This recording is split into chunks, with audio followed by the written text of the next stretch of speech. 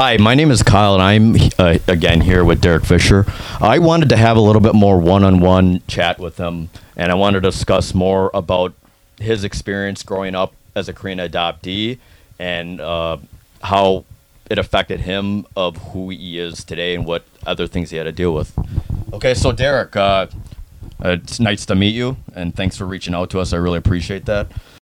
So my name is Derek Fisher, and you probably know me from such things as operating a blog called No, What Are You Really? Or you may know me from things like Derek's Dumb Thought of the Week, which can be found on the Facebook group Korean American Adoptees. Or you know me from being the co-founder of the Guide Foundation and the co-author of a handbook for birth family reunions. Or you know me from other sarcastic, somewhat amusing, sardonic observations of life.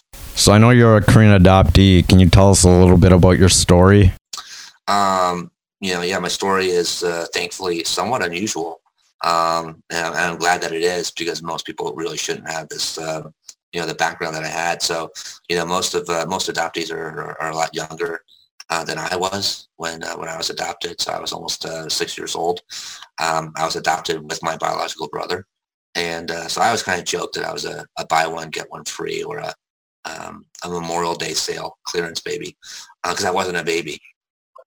I know, and my adoption arrival was yesterday. So yeah, see, good timing. Like most parents want that cute baby, and I wasn't cute. And I was still willing to shit my pants though. So I think that was good, because kind of wanted to know, how was your childhood? Was it happy, sad? Were you confused? How was your childhood being an adoptee? And did you have any issues? Or maybe no issues? Well, the details of my childhood are inconsequential, really. Summers in Rangoon, luge lessons. In the springtime, we make meat helmets. Actually, I think that's Dr. Evil. So no, that wouldn't be correct. Kind of similar to Charles Dickens' Tale of Two Cities. It was the best of times, it was the worst of times. So yeah, it had its challenges. I'm not gonna sit back and say that my childhood was Norman Rockwell, American Pie, and it was great. There were definitely a lot of hard times, a lot of hard experiences, but Nietzsche says that which doesn't kill you makes you stronger, right? Well, then I'm one of the strongest people in the world because I've had more than my fair share of difficulties, but at the end of the day, I've also been extraordinarily fortunate. So it's a balance, it's how you choose to look at it. There's a lot of us out here that, if they heard my story, they're like, oh my God, you had it so bad. And there's others that will hear my story and go, what are you complaining about? You lived in paradise. It's just a function of perspective. So did you suffer from any, did you have any breakdowns? Because I know there's a lot of KDs from my perspective kind of had this mental breakdown in their their 20s. Some end up going to jail. Some end up going to drugs, unhealthy behaviors. Did you ever have to deal with that kind of thing? Yeah. It started early. My first attempt at suicide was in second grade. I tried to hang myself with my bathroom belt, looped it around the closet dowel that held all the hangers, and so I jumped off this stool, this homemade stool that my mom had made for us, and I ended up breaking the closet. So the shelf came down, everything came crashing down, and of course my mom ran in and said, "What happened?" And, I guess I was smart enough to know that I shouldn't say I was trying to hang myself. So I said I was pretending to be Tarzan. And I got in a lot of trouble for that one. That one wasn't good. So it sounds like talking about mental health and struggling wasn't a thing in your family, that you couldn't talk about it? You didn't feel safe? Well, I mean, it's just, look, your parents did the best job that they can. Yep. That's the most diplomatic and neutral answer I can give today.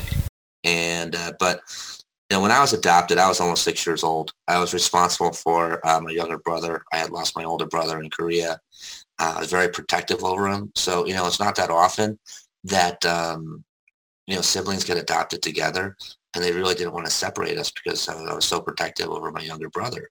And so, I'm almost 6. We come to a completely foreign country. I had this strange lady suddenly telling me that I can't discipline my responsibility, which was which was my younger brother. And so, right off the start, there was immediate conflict because, for my brother, I was the parental figure, and now I've been fired, and no one's told me why I've been fired.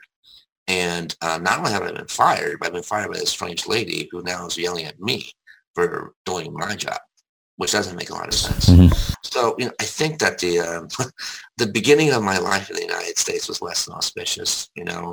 First time I ran away from home was in 3rd grade. And I say first, right? So first attempt at suicide, first time running away from home, not the only times. And yeah, it had its challenges. And would I wish my childhood on anybody? I probably don't think so. No, I don't think I would. Have you been through various foster families then, or was it just that one adoptive family that? Oh no, just that one. Okay. I made multiple attempts to be sent back, and they didn't. It's because of what I wanted, so they weren't going to give me what I wanted. And the age you were adopted at was age 6, right? Yeah, almost 6. I was adopted. So my anniversary actually was yesterday. So oh, really? Can I ask you, is your anniversary a hard time? It is. It isn't. It isn't. I mean, it was 40 years. So 40 years yesterday, I came to the United States, and it's been an adventure. It's been a ride. So I remember the trip very vividly, almost like it was yesterday. I can remember what I was wearing. I can remember, how scared my brother was. And, we got off at JFK, and we are just like, what the fuck? I mean, you just could not, because when we left Incheon, you're still in Korea, so you still see a lot of Koreans, and then you just land, and you're just like, it's like when Dorothy goes to the Wizard of Oz. It is completely foreign, and it's been it's had its ups and its had its downs. Another interesting topic that I want to touch base on is, so do you believe that people that were adopted later actually have more mental health issues and trying to adapt versus the younger ones because we were adopted very young? Do you think there's a correlation there?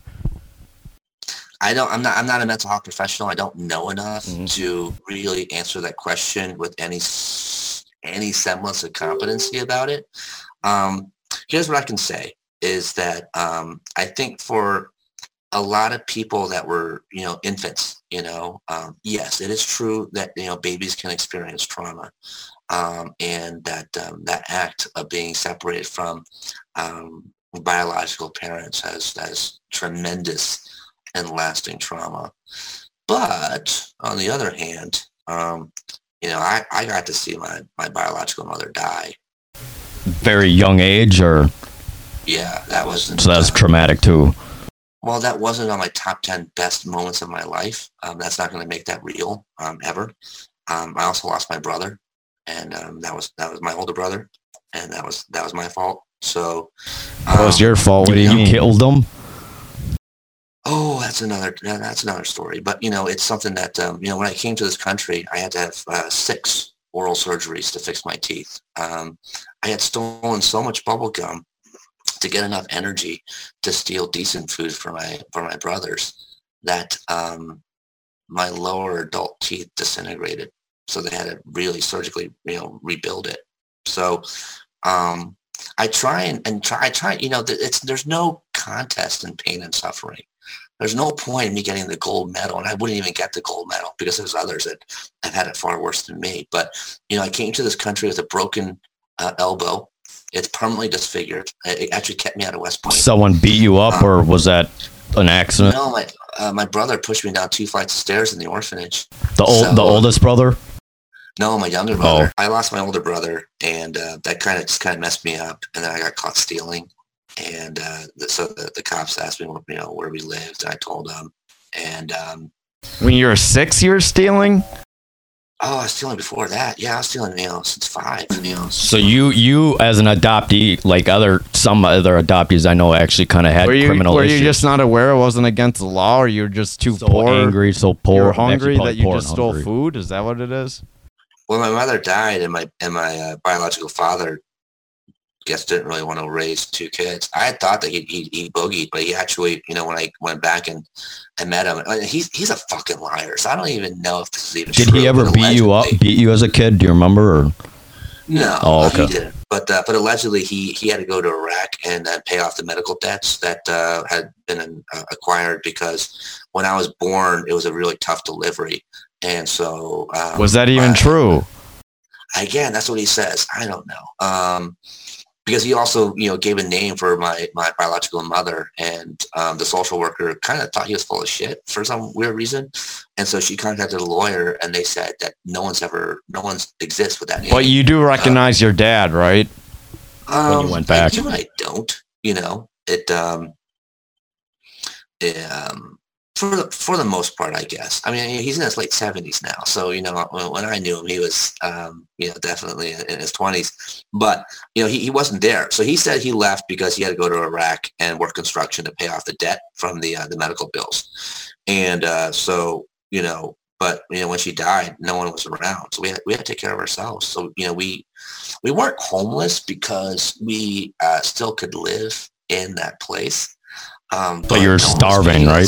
Yeah, so we had to go and steal food. That's what we had to do, or eat out of garbage. See, this is another interesting thing to point out. So, would you rather be adopted and have food, even if it's severely dysfunctional, or would you rather just starve and not have to deal with adoption? There's a lot of people that hate adoption, and they're totally against it. They consider it like human trafficking. I mean, there's some cases that maybe are, but I don't know. What is your view on it? Is your life better in America, or was it better in Korea? Yeah.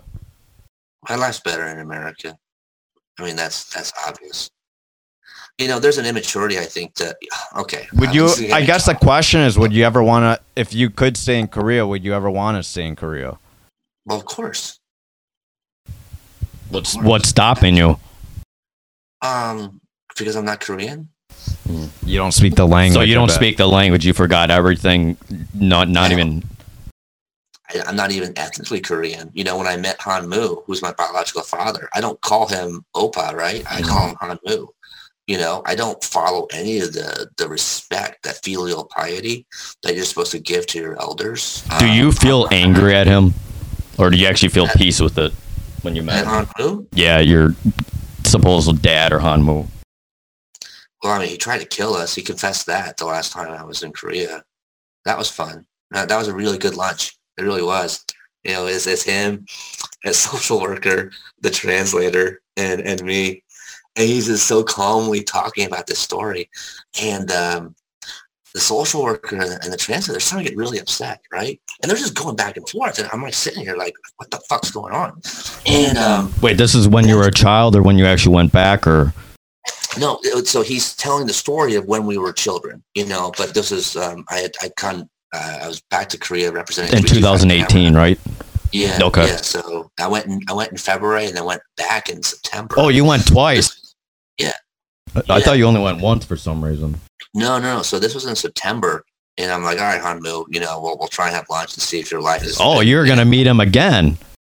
I did meet him again. Even if it was a horrible experience, huh? Yeah. So I met him again. You gave him a chance. We're at lunch, and he starts sharing this story, and the social worker and the translator are just starting to get really upset, and they're like, I can tell they were asking him the same question. He kept on repeating the same thing, but he was talking like the same tone that you and I are talking, but it's really conversationally. And then the social worker gets up and she starts crying, and she leaves. And then I go to the translator. I'm like, what is going on? And all he could say was, I'm sorry. And I'm like, you didn't do anything. He's like, I'm sorry. And I'm like, what did he say? And he just was like, I'm sorry. So I go outside, and I'm talking, because the social worker spoke English. We're actually Facebook friends. It's so weird. She friend requested me, and we talk from time to time.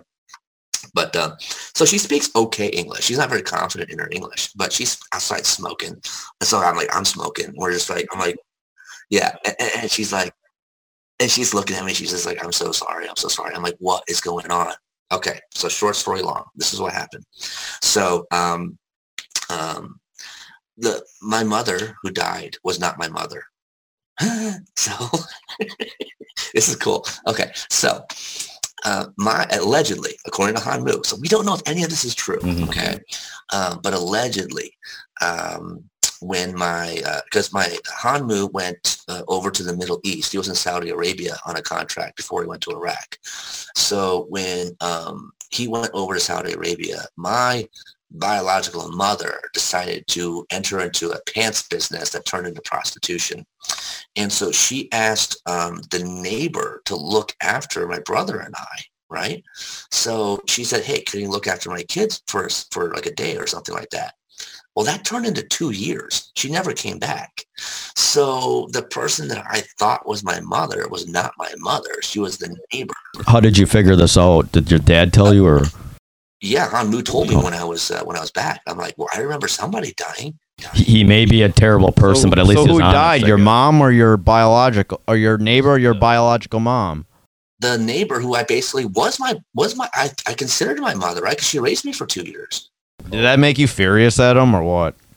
You're just like, fuck this, man. Like, I'm just tired, because the problem is this. You have visceral memories, and they're true, but they're not true, right? Because you remember that body. You remember crying over it. You remember trying to comfort your brothers, but you're just too fucked up yourself to really, make them feel better. So it's like, I didn't make that up. That's a real memory. And then to find out that it's not even my mother, but it was the neighbor. But again, so we place so much importance on these titles, right, of mother and father. That lady took care of us for 2 years. She was our mother. What happened? Why'd she die, though? What happened? I don't know. She just didn't wake up. We were trying to wake her up, and she just was still. I don't remember what exactly it was. And you actually don't know who your prostitute mom is actually then, right? That is correct. Yeah, I don't know. Do you feel it affected your self-esteem or your self-worth, or knowing that you came from a prostitute?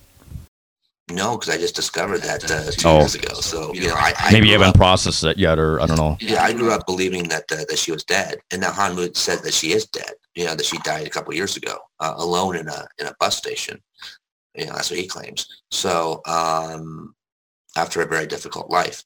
So so Hanmu is telling a story about So now I guess he got notification that whoever was taking care of us was dead. So he got permission to come back to Korea. So he's back to Korea, and he just doesn't know how to handle this at all. And so he's, just flipping out. So he takes all of us to a hotel, and he has 100 pills. And he tries to get 25 sleeping pills to my brother. He's going to get 25 to me and 50 to himself. So he's basically going to kill us and kill himself. It's going to be murder-suicide. Apparently, I had figured out what he was going to do, and I started screaming. And I made so much noise that the hotel staff came and knocked on the door and interrupted him before. So you don't remember this consciously, then, you're saying? I don't remember these exact events, but I do remember what happened afterwards. How old were you? About 5. Okay. Yeah. So the hotel staff comes, interrupts him, so he stops him from killing us, and so he's admitting this. He's admitting to attempted murder, which is why the social worker and the interpreter are getting really upset and why they're crying. And then they're telling me this. I'm just like, that sounds like Hanmu. So I'm taking it pretty okay. I'm smoking a lot of cigarettes and just shaking my head. I will say at least he's honest, because there's a lot of people that just wouldn't even admit it, I feel like. Dude, this guy has no shame. Like, no shame. He will just admit everything. I mean, do you see a part of him and part of you, or? Well, I mean, I have some shame. I'd like to think, I'm not gonna, But so yeah, he's prevented from killing us, and then I just started ripping into him. I just started yelling at him. So this is when you got angry, then, huh? This is what I remember. I remembered being so angry at him and like trying to hit him, and like saying like, "You can't be our father. You can't be our father." And that's how. That's what. So he told you he was gonna kill you? Is that all you found out, or what? I can't take this credit for being like this, like Sherlock Holmes intuitive, whiz kid, encyclopedia brown kid. But I guess apparently I understood what was going on. That he was acting weird and like a sense of finality. The fact that he wanted my brother to take all these pills there was something wrong. And your dad did not kill the older brother, right? That's not what's the cause of his death. No. We lost him. So that's how we ended up in the orphanage, was because I told him that he couldn't be our father anymore. You were with two of your other brothers at that time in Korea then? Yeah. Okay, here's another fucked up story. Ready for this? This is crazy too. So when I go back the first time, I ask Han Mu, what happened to June? And it was like a weird, vague answer and stuff. But okay, here's what's gonna blow your mind. June was not my brother. This is the older one, right? Mm-hmm. Okay. Yeah. He was my uncle. That's messed up. Yeah. So he was like 3 or 4 years older than me, but he was the baby of the family. He was like the accident. So all the other and Han Mu was the oldest. So and he had 5 brothers. There were 5 boys. So it was him, and then June was the very youngest, but he was a baby. He was the accident. And so we basically grew up kind of like brothers, but he was my uncle. Yep, even though he was your dad's brother, right? Yeah. Okay.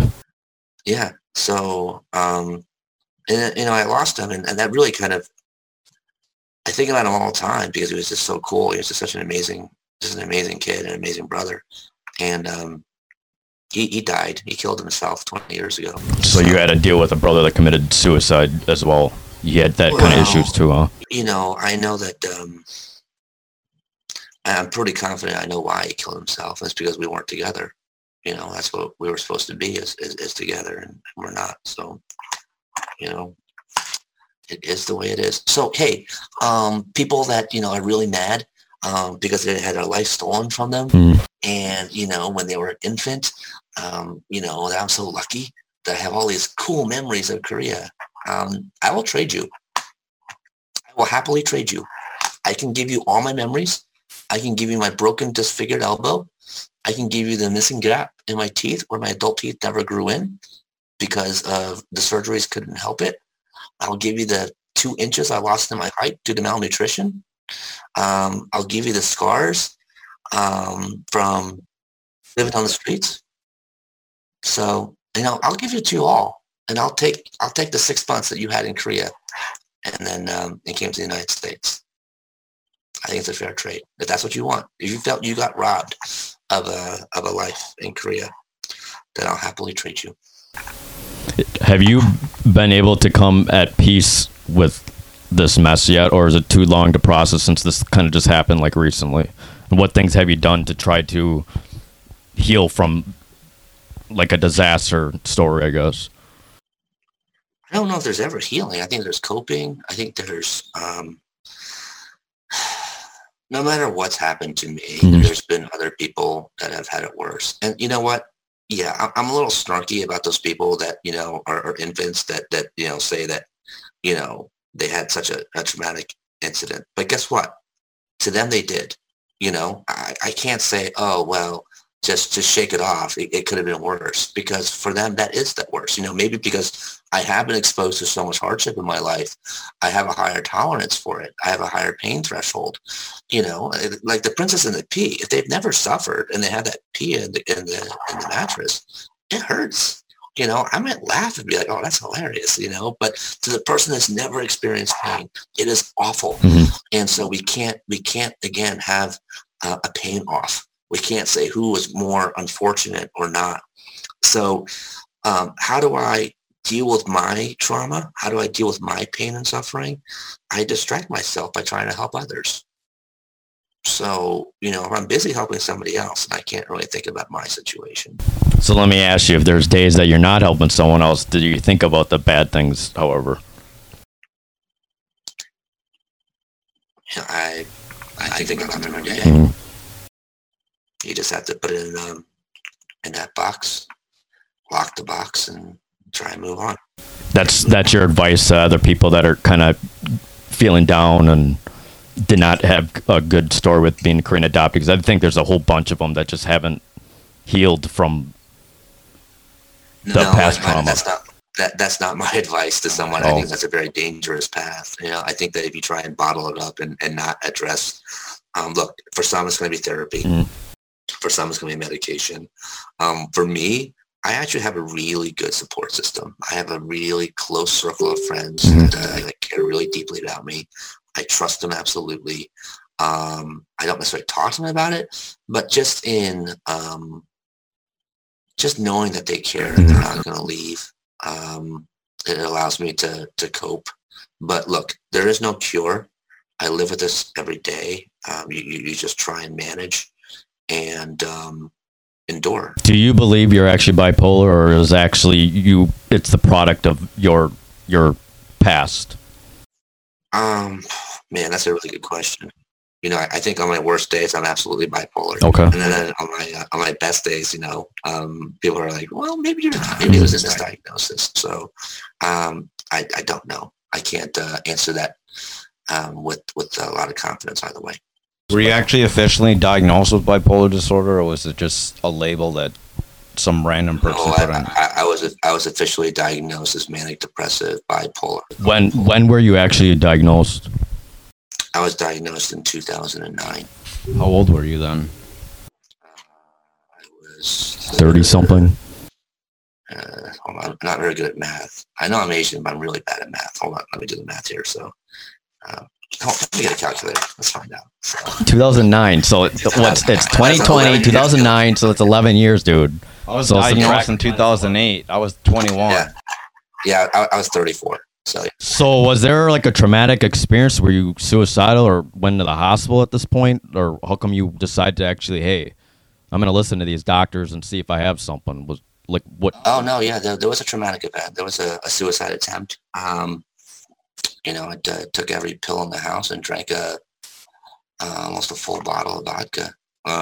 This weird fluke was my ex-fiance at the time. She went out to Durango's girls' night. So I had planned it for that. And she forgot something at home. Can you believe that shit? So I had it perfectly planned out. And, I guess, obviously I was unconscious and halfway to death. So, but apparently she came home and found me. And then I woke up in the hospital. And I was just so bitterly angry and disappointed. I just was like, why? I wasn't supposed to wake up. Were you fighting with your ex-fiance, or it was just you were just feeling so low for kind of no reason? It was just, I lived in Spain. I moved back to the U.S. I moved back right at the time for the recession. It was kind of a big deal in financial services. I was a senior vice president at Zacks Investment Research. So I became a senior VP at 24. Managed. Just. If you had a lot of money, why were you depressed? Because I came back to the U.S. and all that was gone. Couldn't find a job. Why didn't you stay in Spain? I was gonna say, Spain's supposed to be a beautiful place, ain't it? Oh yeah, it was one of the biggest mistakes I ever made. Then just go back if it makes you happy. Well, because I don't believe in going back. I believe in progress. I came back to the U.S. for a girl. It didn't work out, and now I was stuck. But you're married now, though. Yeah, I'm married to a different girl. Yeah, so. Do you find yourself more catty, I guess, in relationships versus being alone, or you're actually better being surrounded by people? Do they trigger kind of some sort of borderline, or you're going to leave me kind of issues? Because that's what I feel like a lot of, I guess me personally, I had a very traumatic experience, like breaking off, because not only I had to lose one mother figure, I had to lose like another one with my adopted mom, with that kind of stuff. And then, when at my first relationship, it kind of went really sour. And I kind of had a self-destructive moment do you find yourself antagonized around people or no? No, because ultimately what I was really lucky. I was able to kind of change the balance of power a little bit. So basically, people don't leave me, I leave them. And I don't necessarily leave them. I don't do it and like, I'm going to leave you before you can leave me. So that's a common tactic that people that have abandonment issues will adoptive avoid. disorder. Do you speak Spanish, by the way, or no? Sí, claro. ¿Por qué? Oh, he does. No, mira, en mi opinión, la cosa más importante es the poder is adentro a mí, right? So the power's in me, and so what? If you can, find yourself in a situation where the other person wants to be with you more than you want to be with them, then you'll never get abandoned. And you don't have to worry about leaving them because you have the security and confidence in knowing that they don't want to leave you. It's something that I've been very, very lucky. And, we're at to the point now where it's kind of dumb and irresponsible to count the notches in my belt. It's a big belt, and it's not something to even be proud of. It's kind of gross. It really is.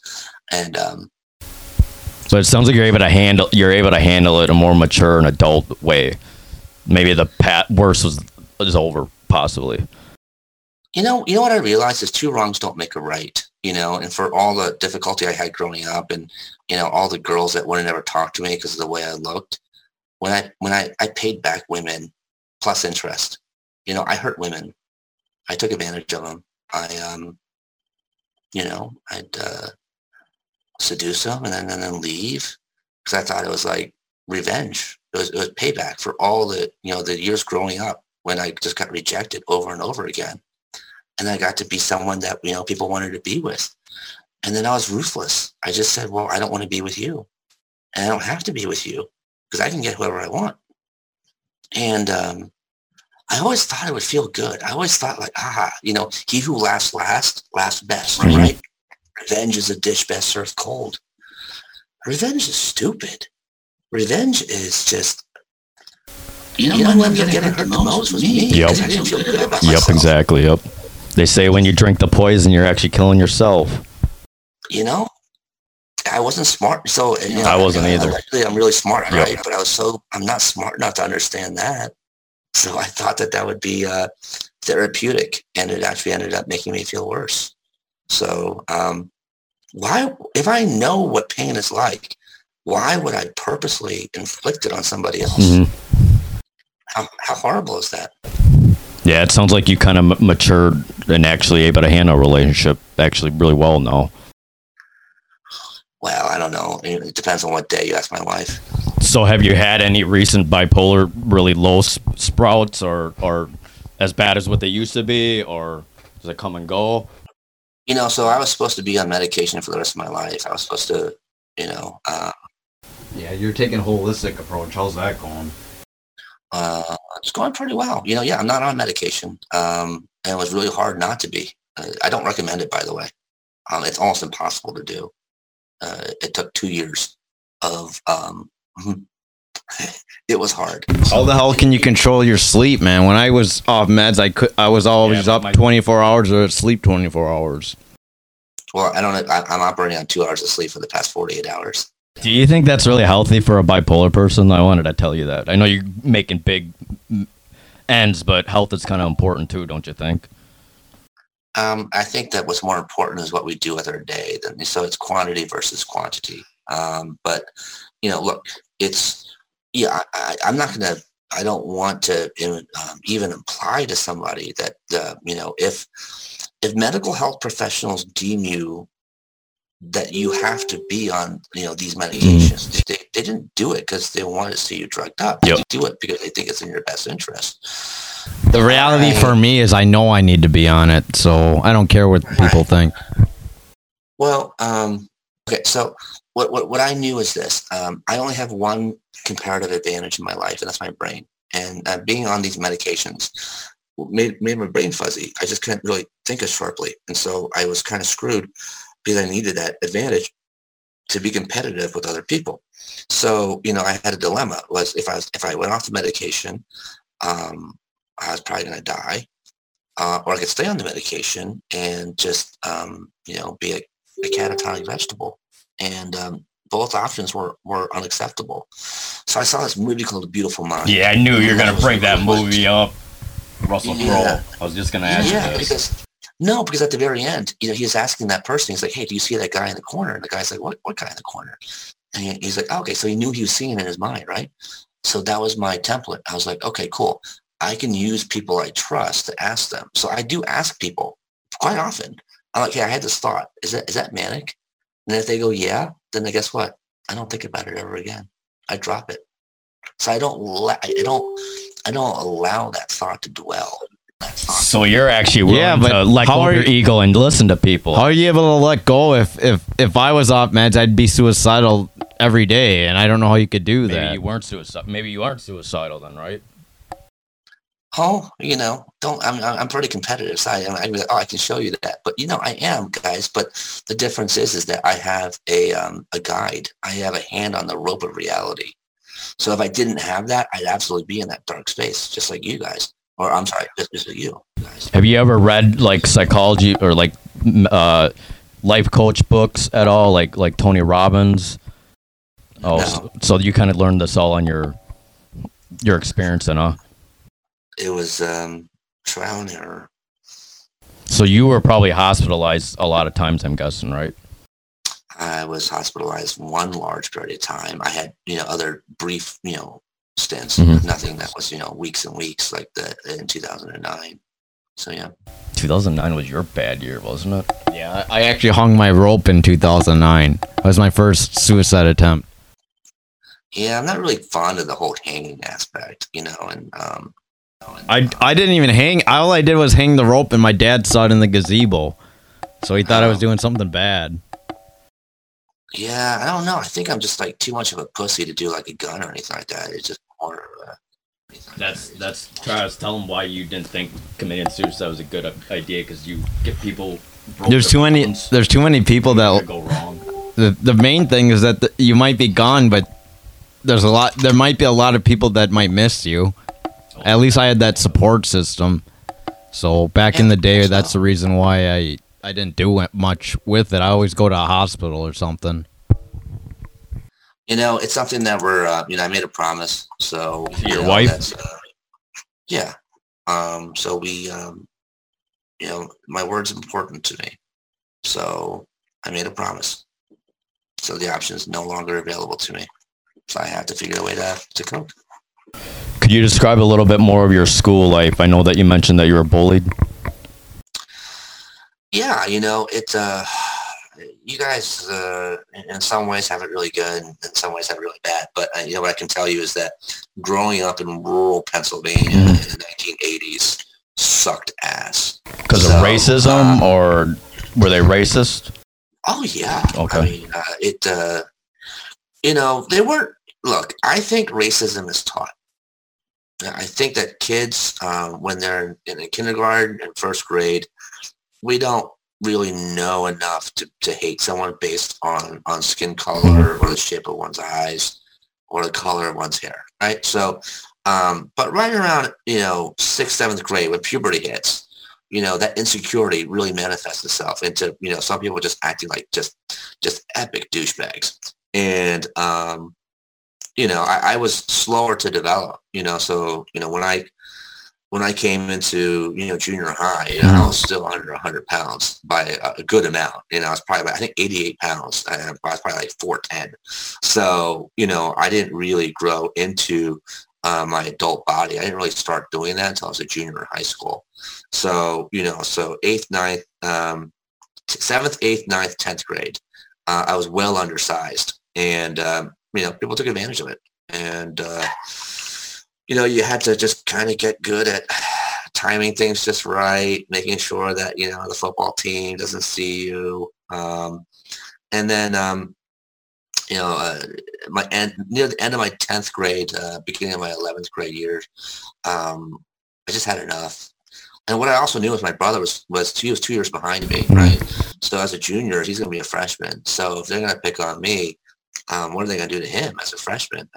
And I think that was really the motivator to say, okay, you got to start bulking up, and I started getting into a lot of fights because I had to defend myself for my brother. And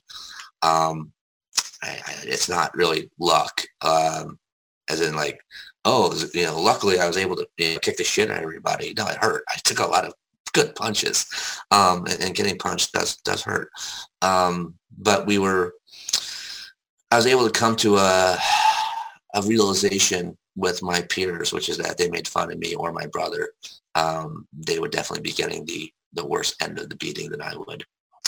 So the bullying somewhat stopped at that point, but it stopped for my high school, right? But I played sports, so I played soccer and ran track, and so the other schools didn't get the memo that's going to, have the capacity to kick the shit out of them. So they had to find out in their own way. So kids today, I know bullying is a really big problem. Do you believe you kind of just have to fight violence with violence? Is that like really how to deal with this problem, or?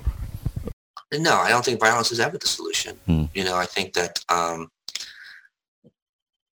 those are the people that, because it becomes conditional. It's like a knee-jerk reaction, So you get to the point where the fight's coming, and then so you start anticipating it. And when I could sense that there was going to be an issue, or when there was more than two guys, right? So now it's like 3-on-1. You got to take the advantage. You can't wait, because other than that, guys, it's not like kung fu movies. They don't just patiently wait to take you one-on-one. Yeah. They're all going to go for you. So, and again, learn that the hard way. And so you have to take the offense. Now, the problem is that in today's society, the person that takes the first swing is the initiator, right?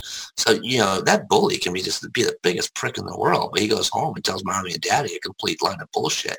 And all of a sudden, you're facing charges. So, no, I don't believe that violence is really justifiable, because at the end of the day, what's going to happen? It's one punch that goes wrong. And, you were mad because someone was just, called you a name. I've been called every name under the book, right? So, but that one punch I give that does some awful damage, and that person is maimed. No, I have to absolutely definitively say, and this is from someone who's been in a lot of fights, that is not the solution. It's just not. And if someone calls you, a pansy or a chicken or a wimp, so what? It doesn't matter. It's not worth jail, and it's not worth physically hurting someone that they're permanently disfigured. So how well did you do in school? Were you able to study with your trying to cope with your family life, or how was it? How did you? Well, as an adult, you seem like a pretty smart guy. I think smart's relative. I came to this country in May of 1980, and I went to first grade in September. The first year in first grade so right around February, you take these standardized test scores. At least we used to back in the day. They're called Iowa test scores. And so my first grade, I took my Iowa test scores, and they were kind of a little bit alarmed, because they came back, and I was reading at a 12th grade level. So they were like, holy crap. I mean, like, this guy arrived in May of 1980, didn't speak any English. I spoke so you speak all Korean, then you only spoke Korean. So in my adoption files, it says advanced in Korean and Hangul and stuff. So I knew nothing in English. And, then 9 months later, I essentially graduated high school. I could read at that level, and then, second grade, I was, doing algebra. So I was categorized as something called profoundly gifted, which meant the school was really easy for me. And I just thought they were just the most gorgeous things in the world. And so I said, okay, I'm going to stop being good at school, and I'm going to become cool. And you got involved in sports, right? That's what you're saying, jock? No, I was too small for sports back then. So I couldn't, I was too scrawny. So basically, I had to just become funny. I had to become a smartass. Okay, so you're the clown of school, huh? No other path. So yeah, I just deliberately tanked school. It was just too easy anyway. I wasn't really learning anything. And you never had to go to, well, sometimes people are so smart they find it just wasteful to even study. Travis and I aren't very smart, so that's kind of why we kind of go the more hard work effort. But I think sometimes when you're so smart, you just, I mean, if it doesn't challenge you, then you just don't care. But so did you actually complete high school, or did you have to go back to the GED? Because I know some Korean adoptees actually had to go back to their GED, and they didn't complete high school. Well, see, that's what's hilarious is because I was a National Merit Scholar, but I also barely graduated high school. So I was gifted a D minus in physics because if I had failed physics, I was going to have to repeat 12th grade. And here's the other irony of it, too, is I was the captain of our quiz bowl team, which is like for dorks. Okay. This is like the biggest dorks in the county. And I was really good at it. I was a 4-year captain of my school and, 2-time state champion, 1-time runner-up. So, obviously, innate ability, intelligence-wise, yes. But I was gifted my graduation. I did not earn it. They said, we just can't have this kid back in school anymore. It's not. No, just give him the D minus and get him the hell out of here. So you weren't held back then, right? You just no. I was not held gotcha. back. Okay. Have you ever taken an IQ test before? Yes, I have. Yeah. What are you? Are you like Mensa level? Is that what they call it, or? It's not low, but it doesn't really matter, does it? My dad used to tell me something that was one of my favorite quotes. He said, intelligence and 25 cents will buy you a cup of coffee. And so I kind of morphed it for the earlier interview and told you guys what that was. But, the reason why he told me that was because intelligence doesn't mean shit. And some of the most unsuccessful people in the world. I'll be honest. I was always jealous of the dudes that just like slacked off. And here I was like studying like late at night and then like people like could just easily pass. Were you those type of dudes that don't even have to study and then just say, hey, I could pass easily? Yeah. I mean, okay. So, obviously school was not really for me, right? Yeah. So my collegiate career was pretty terrible as well. 2 years ago, I made the decision to finally get my degree. So I went to Penn State and I started from scratch basically. And in 2 years, I got 2 degrees was on track to graduate from honors till I had to move and had a really bad semester. But, so I got 2 degrees in 2 years. Sounds like it was really easy for you, huh? I took 9 classes in one semester, 7 of which were, foreign level. And I think I was at 3.9 on that semester. But it doesn't matter. It doesn't matter because your work ethic is so much more important. Yeah, that's true. All the things that I've been successful in and achieved in my life have not been because I was smart. It's because I've been willing to outwork everybody. That's the difference. So I don't really know how much my intelligence is really contributing to my overall Do you success. believe people that are highly intelligent actually suffer from like some sort of personality disorder or mental health disorders? Does it correlate, you think, or no? I think it depends on the psychologist, the psychiatrist you ask. The more genius you are, the more more mental health issues you have. That's what I was kind of asking. Or maybe not. I think, it's contingent with the psychologist and psychiatrist you ask. I think some of them, really kind of want to, lean towards that that result eventuality, and others might not. So, Is there anything else? We talked quite a bit of stuff. Was there anything particular that you really want me to cut that you don't want people to see publicly? My whole goal is to normalize mental health issues, so I can't normalize it if I'm not honest.